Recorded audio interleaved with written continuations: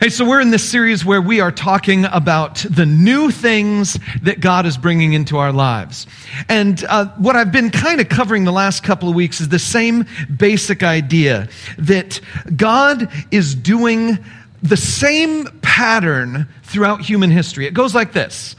God makes a promise, and that promise is effectively worded this way. I'm going to bless you, and you're going to bless others. I'm going to bless you, and you will be a blessing. God says, I will bless you, and you will pass that blessing on to others. That's God's promise. And God keeps that promise secure throughout all of human history. He made it first to Adam and Eve in slightly different words. He then later made it to Noah and his family. He then later made it to Abram. And Abraham was the place where we get it most clearly, where God says to Abraham, I'm going to bless your socks off, and then you're going to bless the whole rest of the world. But then after Abraham, he repeated that same basic promise through Moses, and then repeated it again through David, and then repeated it repeatedly through the prophets, until finally Jesus would echo it in a slightly different form as well as he taught. But the promise has stayed the same throughout all generations. But everything around it has been new. Everything around it has changed. God keeps the promise the same, but everything, literally everything around it changes. He changes with Abraham. He changes where Abraham lives. Abraham is living in one place, and God says, Abraham, I'm going to give you all these blessings, and you're going to be a blessing to the rest of the world. But to start, you leave this place, and you go to the place I will show you. Leave this current location, and I will take you somewhere else. Happens again with Moses. Moses comes to the people of Israel. They're living in Egypt. They're suffering as slaves. And God says, I've got an arrangement for you. I'm going to take you out of Egypt. I'm going to liberate you. I'm going to bless you. And I'm going to take you out of Egypt. And I'm going to bring you into a land that you don't deserve, a land flowing with milk and honey, a land of just promise and just so many great blessings. I'm going to bring you into this land of blessing. And from there, you will bless the rest of the world. I will bless you and you will bless the rest of the world. But the problem is you have to leave Egypt. And you're thinking, okay, well, that's great. Egypt is the place where I'm a slave. But Egypt is also the place where you know everything. Egypt is also the place where everything is comfortable, where everything is just the way you have grown used to. Sure, they whip you during the day, but at least you're used to your bed at night. And you have to leave this one place and go to this other place.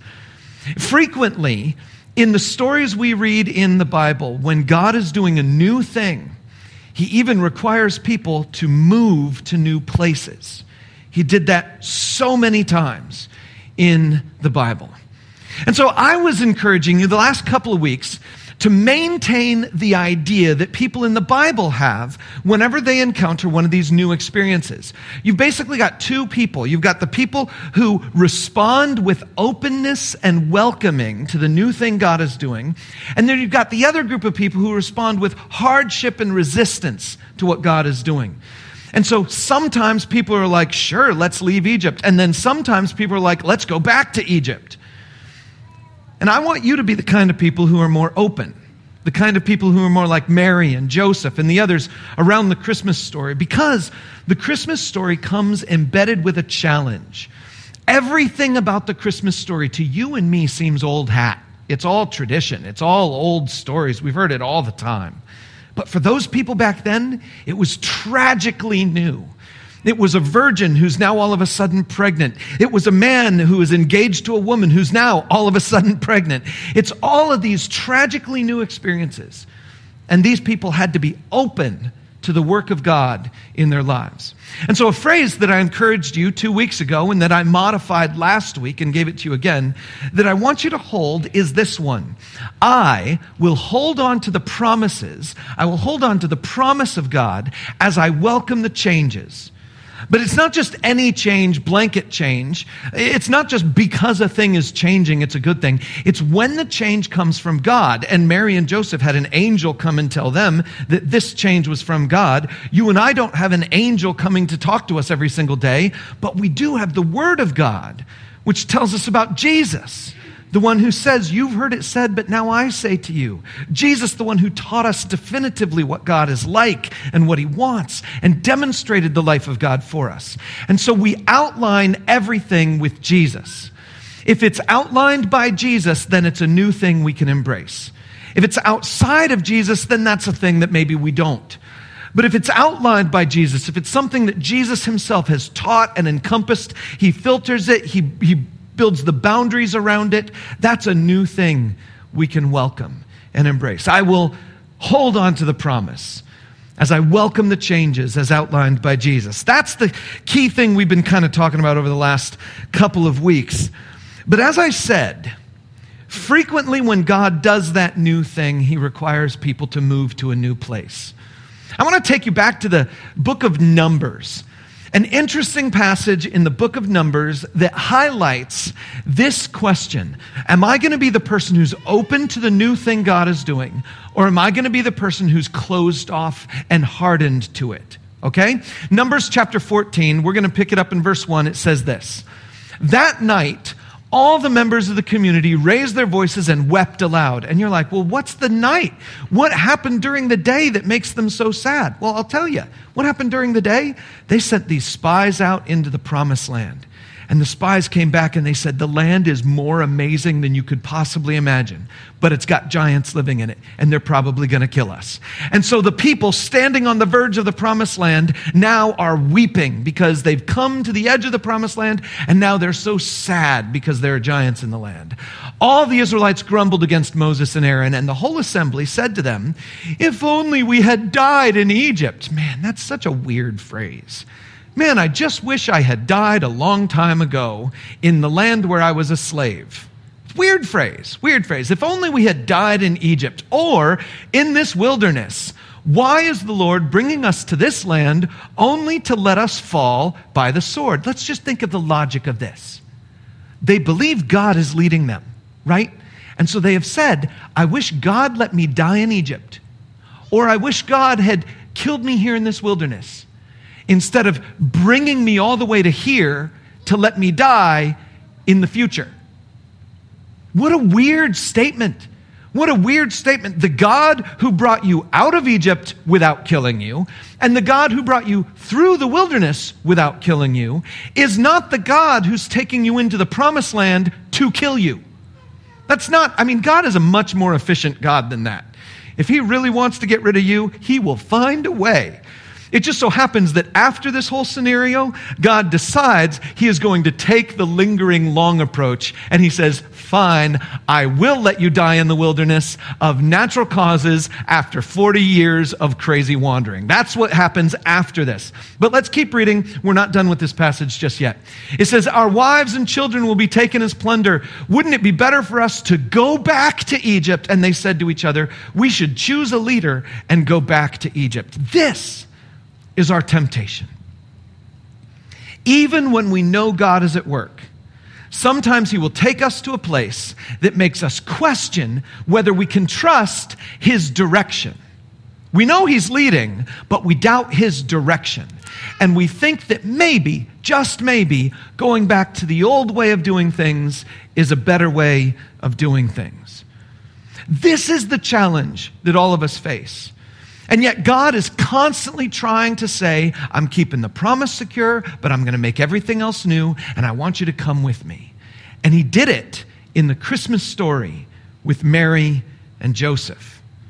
I know you know this part of the story. It's widely known in this entire Christmas world. Anyone who knows the Christmas story knows the story we're about to look at. It's in Luke chapter 2, beginning in verse 1. Let me ask you to turn there with me if you have a Bible or if you're using our app. It says this: in those days, Caesar Augustus issued a decree that a census should be taken of the entire Roman world. This was the first census that took place while Quirinius was governor of Syria. Side note, archaeologists have discovered the exact time when Quirinius was the governor of Syria. And we now know roughly what that year was when this census happened. It's very cool. But anyway, when Quirinius was the governor of Syria, and everyone went to their own town to register. So Joseph also went up from the town of Nazareth in Galilee to Judea, to Bethlehem, the town of David, because he belonged to the house and line of David. He went there to register with Mary, who was pledged to be married to him and was expecting a child. Now, if you think about that for just a moment, it doesn't sound like God's involved. I mean, let's just do the absolute obvious text analysis. Is God's name mentioned in these first 5 verses? Here's Joseph. He's pledged to be married to Mary. In fact, by this point in time, he has actually taken her into his house, into his home, to be his wife, but he hasn't consummated the marriage yet. And so depending on your perspective, they're either still engaged or they're married, but he has brought her into his home to be his wife, for him to take care of her. And then we read this story that there's this census and they need to leave and they're going somewhere else. But the question I have for you is this God? Is it God who's behind all this? And the answer is, on the surface, no. It's the Roman governor, Caesar Augustus. Caesar, this emperor of Rome, is the one who makes the decree at the beginning of this chapter. Caesar, this pagan ruler, this guy who doesn't care about the Jewish people at all, this guy who his entire aim is just more power for himself. He's in charge of the Roman Empire, which is on an absolute tear of trying to get more and more land. They're growing, they're trying to get bigger and bigger. And he's the emperor of the most powerful superpower in the world, in history, up until that point in time. And Caesar's like, you know what? I want to count these people. I want to count them all. I want to find out how many people I have so I can figure out how much taxes I can gather, so I can figure out how big of an army I can have. Let's count all the people so I can figure out how great I am. This pagan guy. Why? Why would Joseph ever feel motivated to follow the orders of this pagan authority? It doesn't make any sense. It doesn't seem like it would be coming from God. Maybe Joseph and Mary are just thinking to themselves, this can't be God at work. I mean, just remember, God had sent an angel to talk to each one of them individually. And he said to Mary, you're going to be pregnant and you're going to give birth. And he said to Joseph, Mary's going to get pregnant and she's going to get pregnant and give birth, and you should take her into your home. The angel specifically said, hey, this amazing thing is going to happen. And if God is promising to you, the literal Messiah is going to be born from you, then why in the world would you pay attention to an earthly king? The King of Kings and Lord of Lords, Messiah himself, is currently kicking Mary's belly sometimes. Why would they ever feel motivated to follow the rules of the Caesar? Oh, and on top of that, we know from this story that Joseph and Mary are both descendants of David, right? Well, I imagine if they're descendants of David, then maybe Joseph and Mary knew some of the stories about David, right? Maybe they knew the good stories of David and Goliath. Maybe they knew the bad story of David and Bathsheba. But I think they probably also knew the last story about David. If you look in the book of 2 Samuel, the very, very last story in the book about David is a story of a time when he took a census of the people of Israel, and God got so mad that he sent a plague on them. Let me read you the same story, the same account, the introduction of it from 1 Chronicles. This is a much more contemporary book to the time of Joseph and Mary. 2 Samuel was really, really old, and then later on, another guy took the same story and wrote it down in slightly different language, and so they had two versions of the same story, because the original one was really old, and so then this next guy came by and he kind of updated a little bit a couple hundred years later, and that's what 1 Chronicles is and 2 Chronicles. And so Joseph and Mary might have read that one more frequently. I'm going to read it to you here. 1 Chronicles 21, the first 3 verses say this. Satan rose up against Israel and incited David to take a census of Israel. So David said to Joab and the commanders of the troops, "Go and count the Israelites from Beersheba to Dan. Then report back to me so that I may know how many there are." Keep going. He says, but Joab replied, "May the Lord multiply his troops 100 times over. My lord the king, are they not all my lord's subjects? Why does my lord want to do this? Why should he bring guilt on Israel?" You see, the people of Israel knew that if you counted the people, you were not trusting God. Because trusting God means I'm going to trust that God will provide whenever there is a thing I come up against. If there's an enemy army that comes up against me, I'm going to trust that God will provide all of the soldiers that I need for that battle. If I ever need to raise some money, I'm going to trust that God will provide all of the people and all the resources to help me meet this need of raising money. Trusting God is different from counting the people. If you count the people, you now know how big your army can be. You now know how much money you can get from taxes. And so the act of counting was considered not an act of trusting. And so Jewish people thought that taking a census was wrong. So put these pieces together. The pagan leader of this super economic power Roman Empire, the pagan leader, has now demanded that you participate in a thing that you believe is wrong. God doesn't want us to take a census. He would be mad at us if we take a census. And now this pagan ruler is asking you to participate in a thing that you think is wrong. Not only is it that you think it's wrong, it's that if you participate, you might be making things worse, because then maybe God will start judging the people, and maybe God will bring another plague on the people, and it will be your fault for participating in it. This census was from a pagan government, and it's something that you think is wrong. Why would Joseph and Mary ever participate? Don't you think they would think, God, there is no way this is from you. Some pagan government asks me to do a thing that I think is wrong because of what you've done in the past. God, this can't be from you. But there are a couple other things on top of it. Because the census was to count the people, and because counting the people determined how much you could tax, the more people you counted, the more tax you would expect. The more tax you expect is the more tax you extract from the people. And so if this census takes place, and if Joseph participates in it, then Joseph and Mary are one more family that have increased the total tax levy that his brothers and sisters in Israel are going to suffer with. And so if somehow Joseph and Mary could sneak away and get away from it, then guess what happens? The total tax number comes down, and so the amount of taxes levied on the Jewish people would be less. And so in order for Joseph to help his fellow Jews, he should probably skip out of the census, because the census is going to take resources away from God's people. Not to mention, God's people can handle the resources better than that pagan government.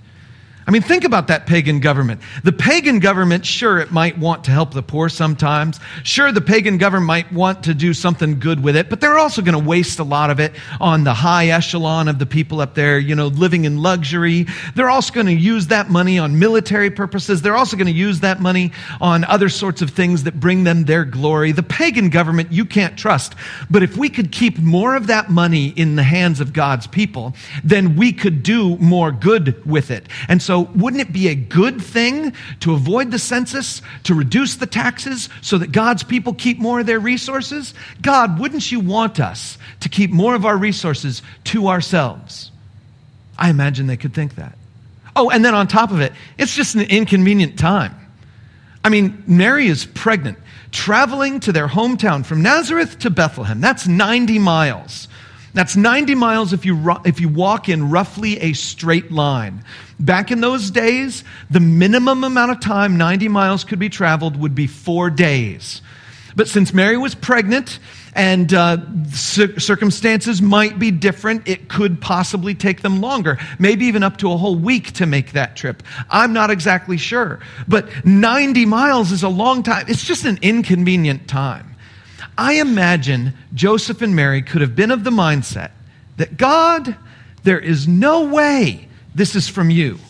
This is Caesar asking us to do a thing that we think is wrong, something that removes resources from us and makes us doing God's work more difficult. And frankly, it's just not comfortable. It doesn't make sense. It's inconvenient. Maybe I just won't comply. Don't you think Joseph and Mary might have been tempted to just not comply with the government's wishes? It's an interesting thought. It's especially interesting when you think what would have happened if they had decided to defy the government. Because they needed to go to Bethlehem. In Matthew, we read these words. Matthew chapter 2, verses 4 through 6. It says this: When he, King Herod, that's the he in this paragraph, when King Herod had called together all the people's chief priests and teachers of the law, he asked them where the Messiah was to be born. In Bethlehem in Judea, they replied, for this is what the prophet has written. But you, Bethlehem, in the land of Judah, are by no means least among the rulers of Judah, for out of you will come a ruler who will shepherd my people Israel. That passage is a prophecy in the Old Testament that says the Messiah is going to be born in Bethlehem. So, hundreds of years before Jesus is born, a prophet says the Messiah will be born in Bethlehem. A couple hundred years later, Caesar Augustus issues a decree that a census should be taken in the entire Roman world. And when he issues that decree, Joseph and Mary think to themselves, well, there are all kinds of reasons I don't think God would ever do this. But we're going to comply anyway. And so they make the trek to Bethlehem. And when they get there, the prophecy is fulfilled. This is weird to me. It is God using a secular authority and the submissiveness of his people to accomplish an eternal purpose. You can't see the purpose. I don't think Joseph and Mary understood that the baby had to be born in Bethlehem. You know why? Because the angel didn't tell them. The angel didn't say, hey, you know what? You're going to get pregnant, and then I want you to go to Bethlehem because the baby needs to be born in Bethlehem. The angel didn't go to Joseph and say, by the way, I want you to take Mary home to be your wife and then travel to Bethlehem because the baby needs to be born in Bethlehem. The angels didn't tell him that. The word of God didn't tell either one of them that. They didn't know. In fact, I don't think Joseph and Mary knew the prophets well enough to know that the baby was supposed to be born in Bethlehem. And do you know why I know that?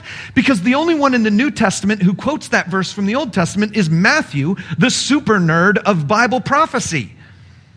He's the only one. Luke, the guy who researches everything in detail, is the one who writes the book of Luke, and he writes it from the perspective of Mary. He did eyewitness interviews with Mary. He wrote down her story. Luke is telling the story from Mary's perspective, and he mentions that they traveled to Bethlehem, but he doesn't mention that it was prophesied that they should be there. This is the amazing thing. I don't think Mary knew, because if she knew, she would have told Luke. Mary would have been like, you know what? We went to Bethlehem. I mean, the governor, the Caesar, he told us we should go, but, it was prophesied, so we knew we had to go anyway. She could have done that, but she doesn't. Here is the amazing thing to me.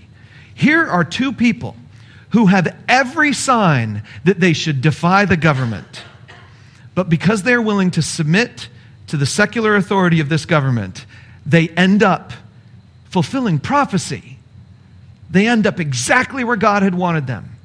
And you and I need to know that God's plan to get them to Bethlehem required the command of a pagan leader and the submission of the people of God. Man alive, that's a weird thing. That's a weird story. That's not the kind of story we want to have.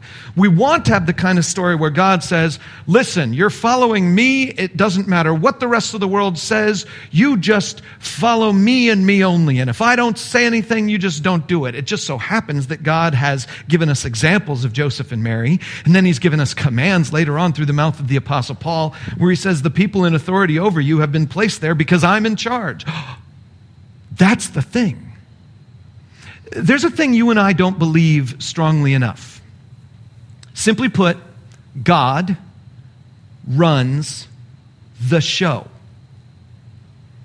We just don't believe that well enough. We sometimes think it. We think it this way.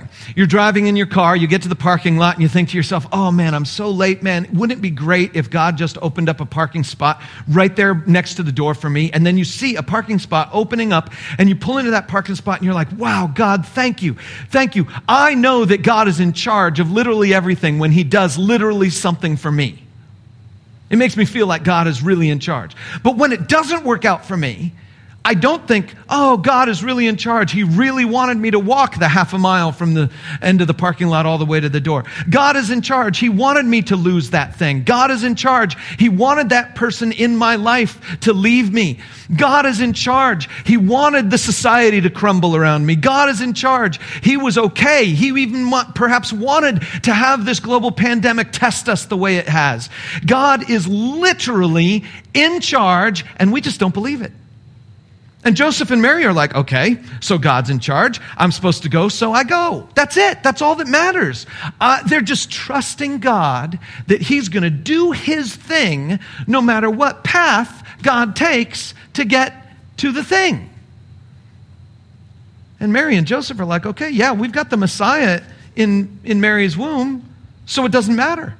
Wherever we go, God is with us.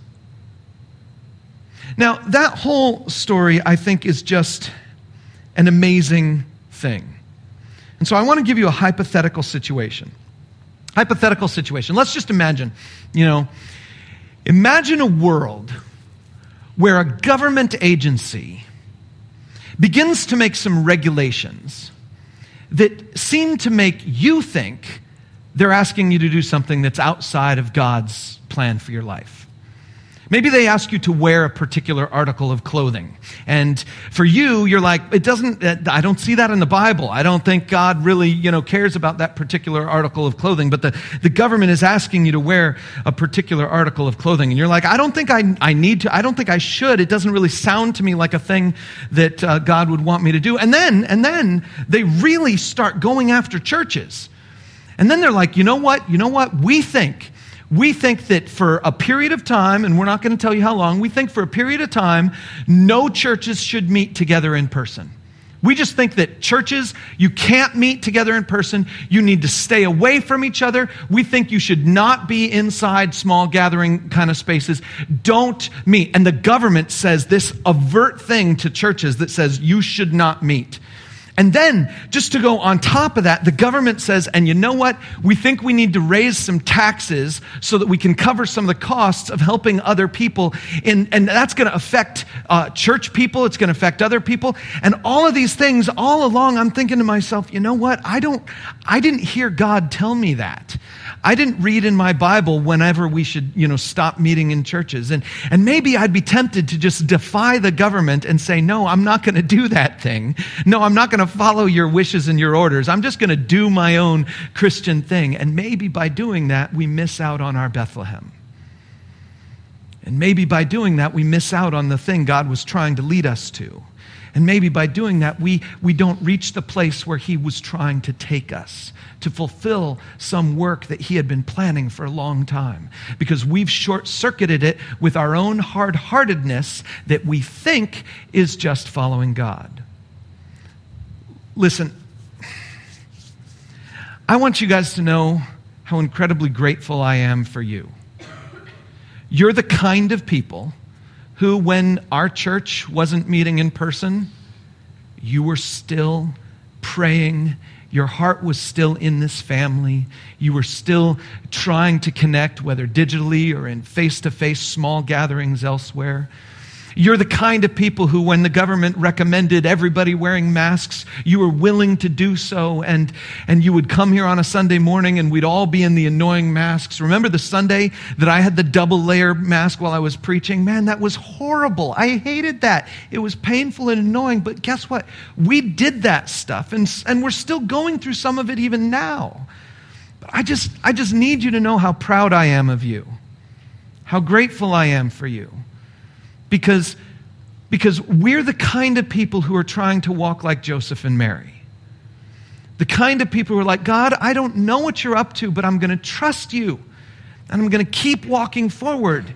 And I'm just going to trust that you're in charge. And so there isn't anything in this world that can come against the church, and therefore this thing isn't destroying the church either. I'm going to trust you, and I'm just going to go ahead and walk along this journey. And I've seen that in you, and I want to thank you. And I want to encourage you. And I want to recommend that you keep it up. Not always just doing whatever the government tells you. That's not my point. If they ever ask me to disown Jesus, you better believe that's a line too far.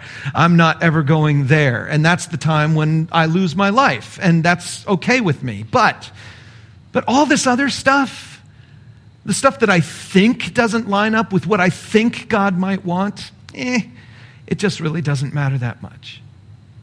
And I want to be the kind of person who trusts God so much that I'm willing to let him be in charge.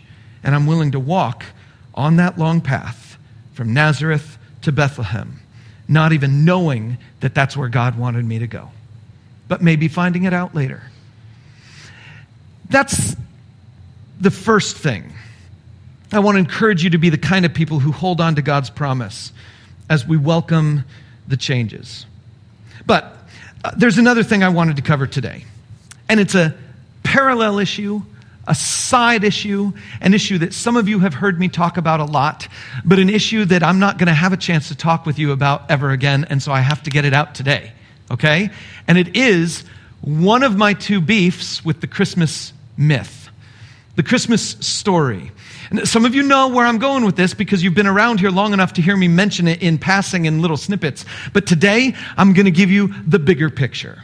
Now, in order to give you the bigger picture, I decided to start with a picture book. And this picture book is a children's book published by the Golden Book Company that I have at my house that talks through the Christmas story. And I'm not going to read the whole thing for you, but I'm going to show you 3 pages of it, which I think are important. You all know the Christmas story. The Christmas story goes like this. An angel comes to Mary and speaks to Mary, and I don't have that picture. I'll get to this one soon, but you can leave it up. It's fine. An angel comes to Mary and says that she's going to become pregnant. And then she does become pregnant, and Joseph, her wonderful, loving fiance, decides to take her under his own wing and to bring her in as his wife. And then the government says that a census needs to be taken of the entire Roman world. And Joseph is like, oh no, what am I supposed to do? Mary's now pregnant and we have to go to Bethlehem. I guess we have to go. And they pack up quickly. And Mary jumps on a donkey. Well, probably doesn't jump, but they get on a donkey and they go on a ride. And if you know the Christmas story and you can picture it in your mind, you probably have a picture in your mind of Mary and Joseph in a silhouette on a hill with a star behind them. And so it's like midnight, and Mary and Joseph are making this long nightly trek from Nazareth to Bethlehem. And when you were a kid, you didn't know it was 90 miles. And when you were a kid, you didn't know it would take a minimum of 4 days. And when you were a kid, no one ever talked to you about the fact that between Nazareth and Bethlehem, they would need to spend the night multiple places. And they would need to have multiple days' worth of food. And they would need to have bedding, and they would need to have something that would allow them to have a comfortable place to sleep. Maybe you hadn't thought about that fact, that on the way from Nazareth to Bethlehem, unless you were an absolute idiot, you would have all the supplies needed for multiple days of relative comfort, whether that's staying in a town or camping out somewhere. But the story is, I diverge, the story is that Mary and Joseph now are going on this journey to Bethlehem. And it's always described as a long journey. In fact, the bottom here, it was a long, weary journey for her. Okay? Fine. And then let's go to the next page. The next page, they've now entered Bethlehem. And you all have this picture in your mind. They enter Bethlehem. And Joseph goes door to door and he's knocking on all the doors. Do you have a place for us to stay? He talks to all the different innkeepers. Do you have a place for us to stay? And it's so crowded with all of these white people that Joseph and Mary, I just mentioned that because they're obviously not Middle Eastern in this storybook. I just have to say that. And so the Bethlehem is crowded with all these white tourists. And so he and Mary, who are also for some reason white, are knocking on every innkeeper's door. And they are trying to find a place to stay. Knock, knock, knock. And sorry, there's no room. Sorry, there's no room. Sorry, there's no room. They get rejected and rejected and rejected. And it's like, oh my goodness, what are they going to do? But finally, you know what happens next. Finally, there's one good-natured innkeeper. There's always an innkeeper in the children's stories, you know? There's always a good-natured innkeeper whose heart breaks for Joseph and particularly for Mary. And he says, I don't have any room either, but I do have a stable out back, and the hay will be soft.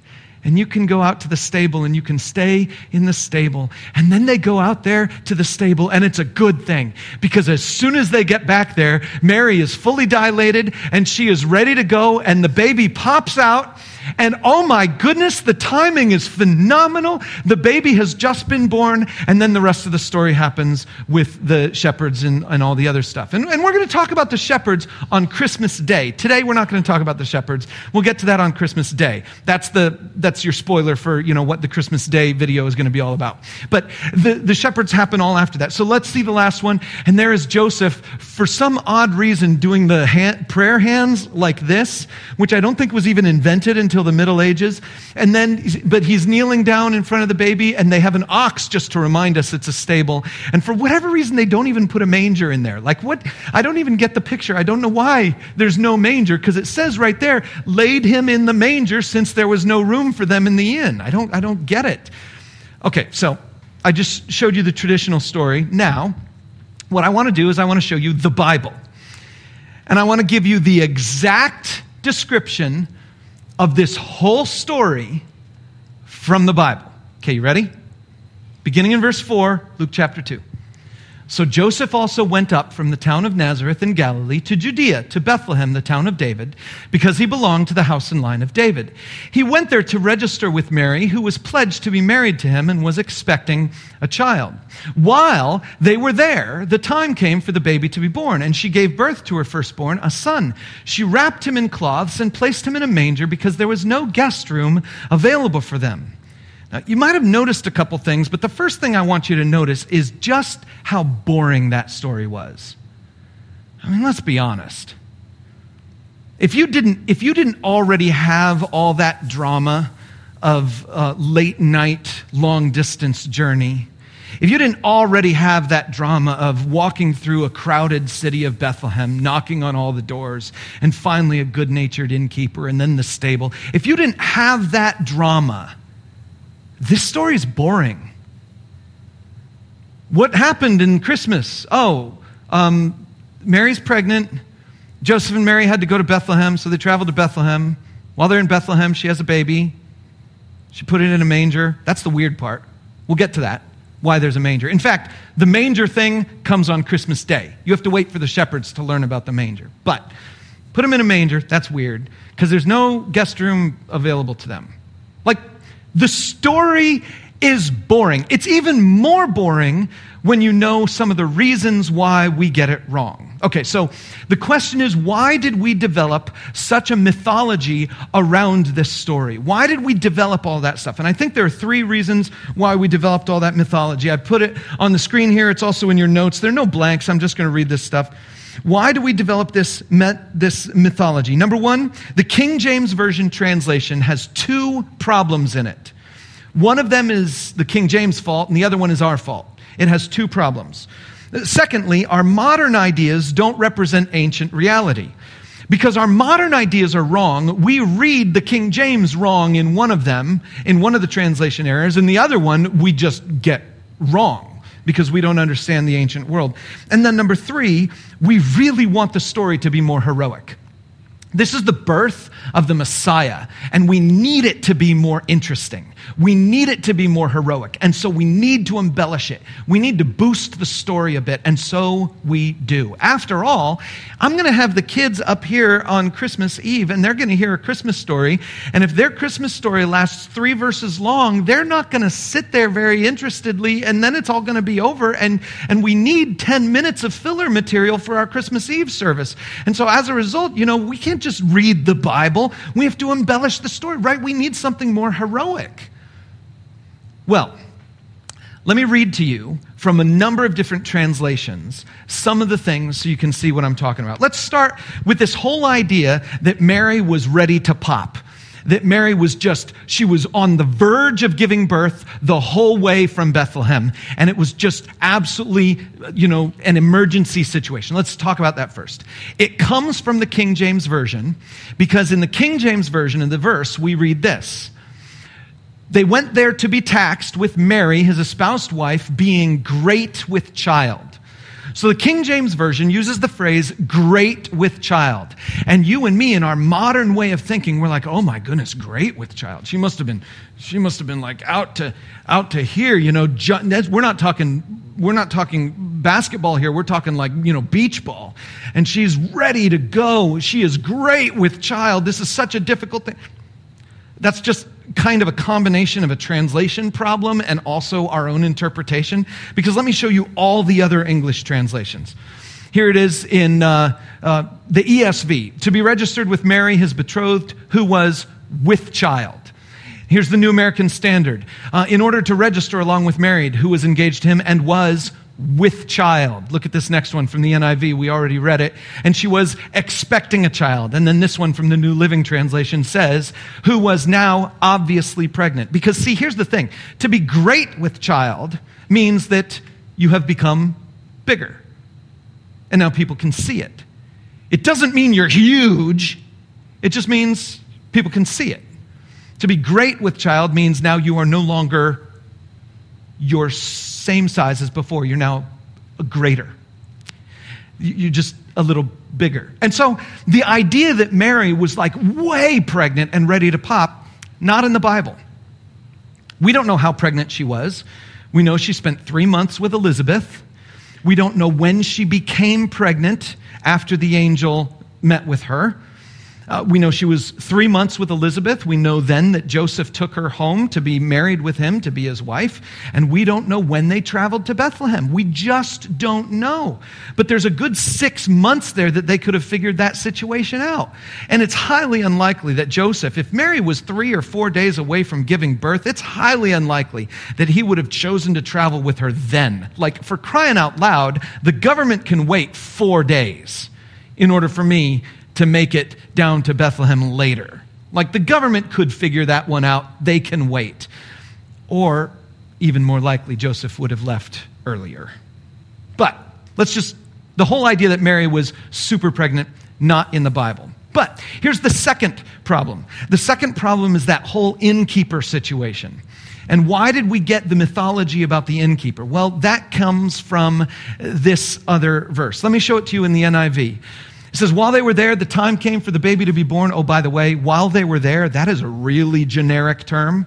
It doesn't mean as soon as they got there. It meant while they were there. There was a period of time they were in Bethlehem, and I imagine they were there for a while because, come on. We saw the census in the United States go from January all the way to October. And we're like an elevated, advanced country. So how long would a census take back then in those days? I have no idea. But I'm certain it didn't happen like in one day. And so as a result, he's there, they're there while they were there. Who knows when? And she gave birth to her firstborn, a son. She wrapped him in cloths and placed him in a manger because there was no guest room available for them. And you're like, wait a minute, something's wrong with that. Literally every single time I have ever heard the Christmas story, it has always been no room in the inn, no room in the inn, no room in the inn. Why does the NIV translate this as guest room? Well, some pastors will tell you because the NIV is devil's book.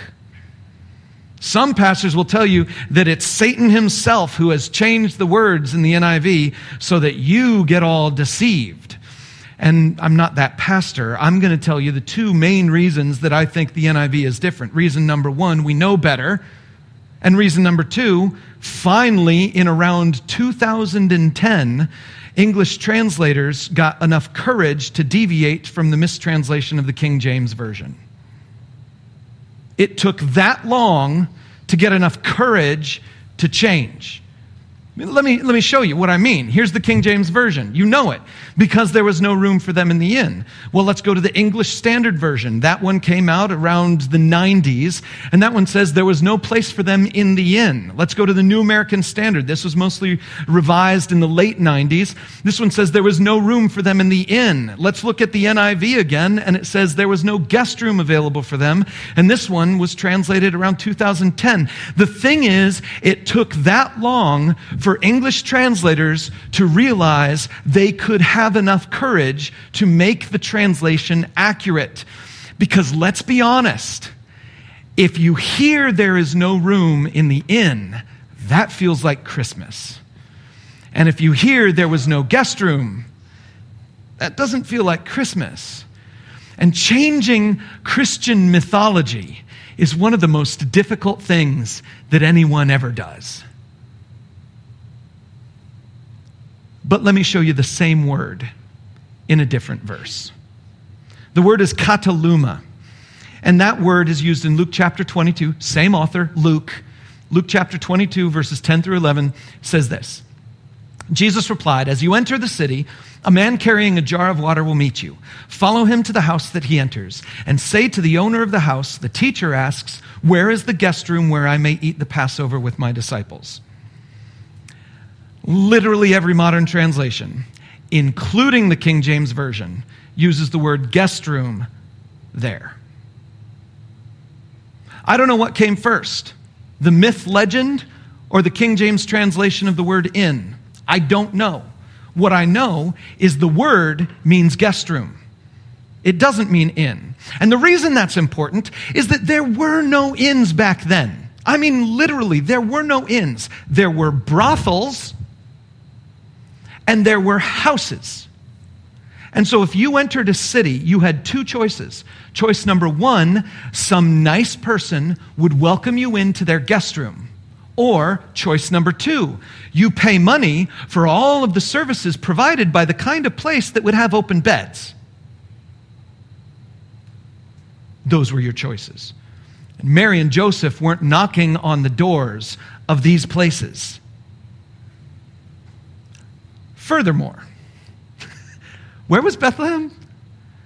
Bethlehem was like literally their hometown, right? The reason they're going there, Joseph and Mary were literally going to their hometown. There would be relatives there. Most certainly, they'd be living with relatives. And so as a result, what I want to do is I want to give you sort of the ancient story context, just a few things to know about this situation. First of all, Roman censuses happened literally every 5 years. They were normal. They happened every 5 years. It just so happened that the Roman Caesar had to officially declare the start of the census. And so he did every 5 years. Just like here in our country, we do it every 10 years. Back in the days of the Roman Empire, they did it every 5 years. Everyone knew the census was coming. Everyone knew it was going to happen. There was plenty of time to plan. It was not a surprise. Furthermore, all Jews in Nazareth would have had their hometown south in Judea. No Jew in Nazareth was from Nazareth. Nazareth was not a Jewish town. 0 Jews living in Nazareth were from Nazareth. Every Jew in Nazareth would have to travel south to get to Judea, Jerusalem, Bethlehem, one of the other cities. Every one of them would have to travel south. Do you think Mary and Joseph would be the only ones going to Bethlehem? No, many would be going to Bethlehem. Do you think Joseph and Mary would wait until all the rest of them had left and then travel alone on this 4-day journey? Of course not.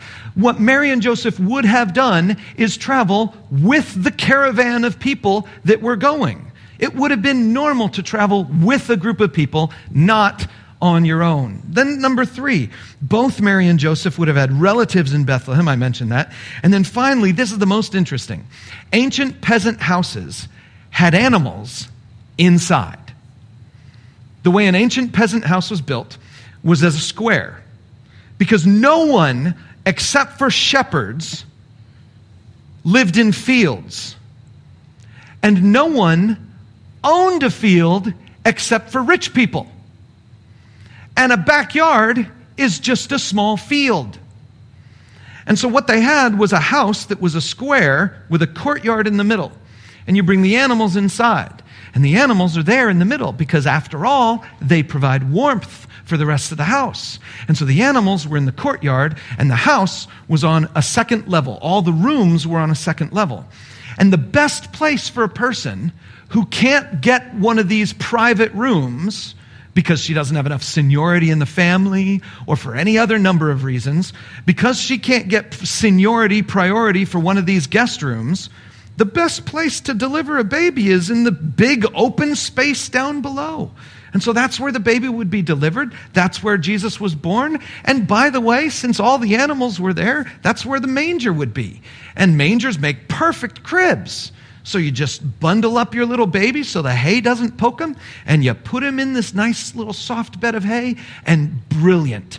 It is a wonderful situation, not some weird, janky backyard stable situation. After all, stables didn't exist until the Middle Ages. And so, or for kings, rich people. And so you've got this kind of situation where they were just literally in a house. Not to mention, in Matthew, when we hear the story of the Magi, the wise men who come from the east, we are literally told that the Magi find them in a house. And so, there you go. But I want to give you the reason this matters to me. So here's my concluding point. What's the point of all this? I am desperate to communicate that I want you to be a Bible person, not a Bible story person. You have heard many stories.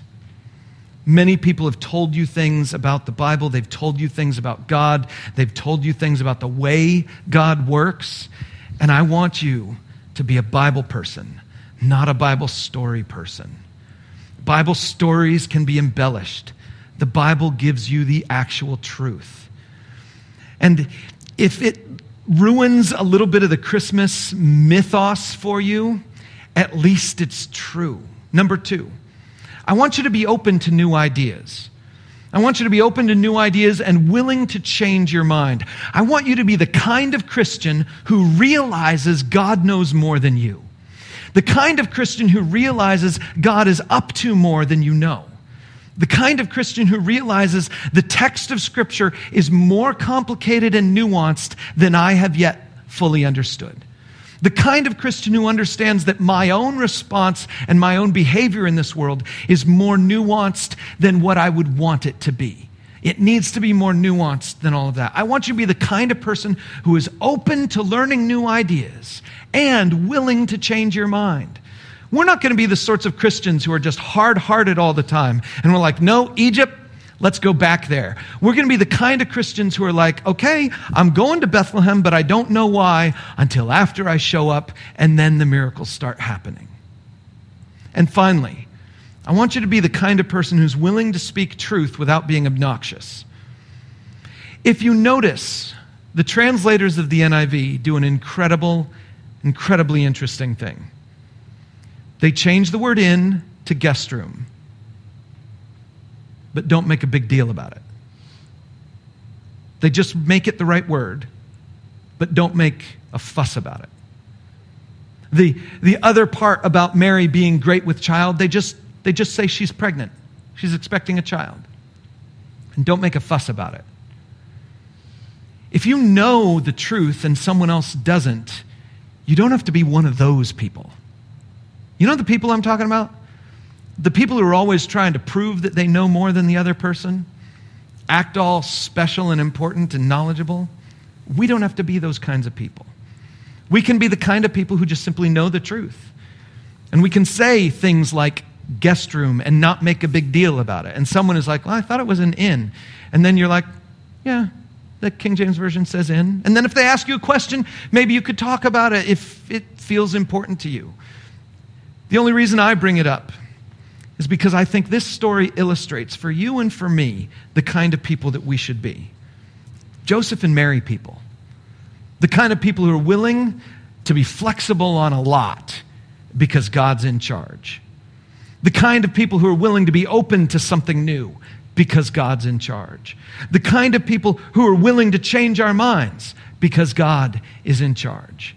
And the kind of people who trust God's own words more than anyone else's words because God's in charge. Hopefully we can be that kind of people this Christmas season and on into the future. But I want to ask you to just take a moment now and spend some time in prayer. And as you pray, I want you to begin to ask God, God, are there things that I have become attached to in the Christian myth of things that I need to let go? Are there feelings of animosity I have towards the government, towards secular people, towards other Christians? Are there feelings of animosity that I need to let go? Are there stories from the Bible that I don't actually know if they're true or not? I haven't actually read them for myself. Let me invite you to ask God to help you evaluate these things in your life because He is in charge and He's making things new. Thanks for listening to this message from Lafayette Community Church. We are all about helping you live the life you were made to live. God made you. God loves you. And His plans for you are perfect. So if you are anywhere near Lafayette, Indiana, join us this weekend at one of our worship gatherings. And wherever you are, check us out online at LafayetteCommunityChurch.com.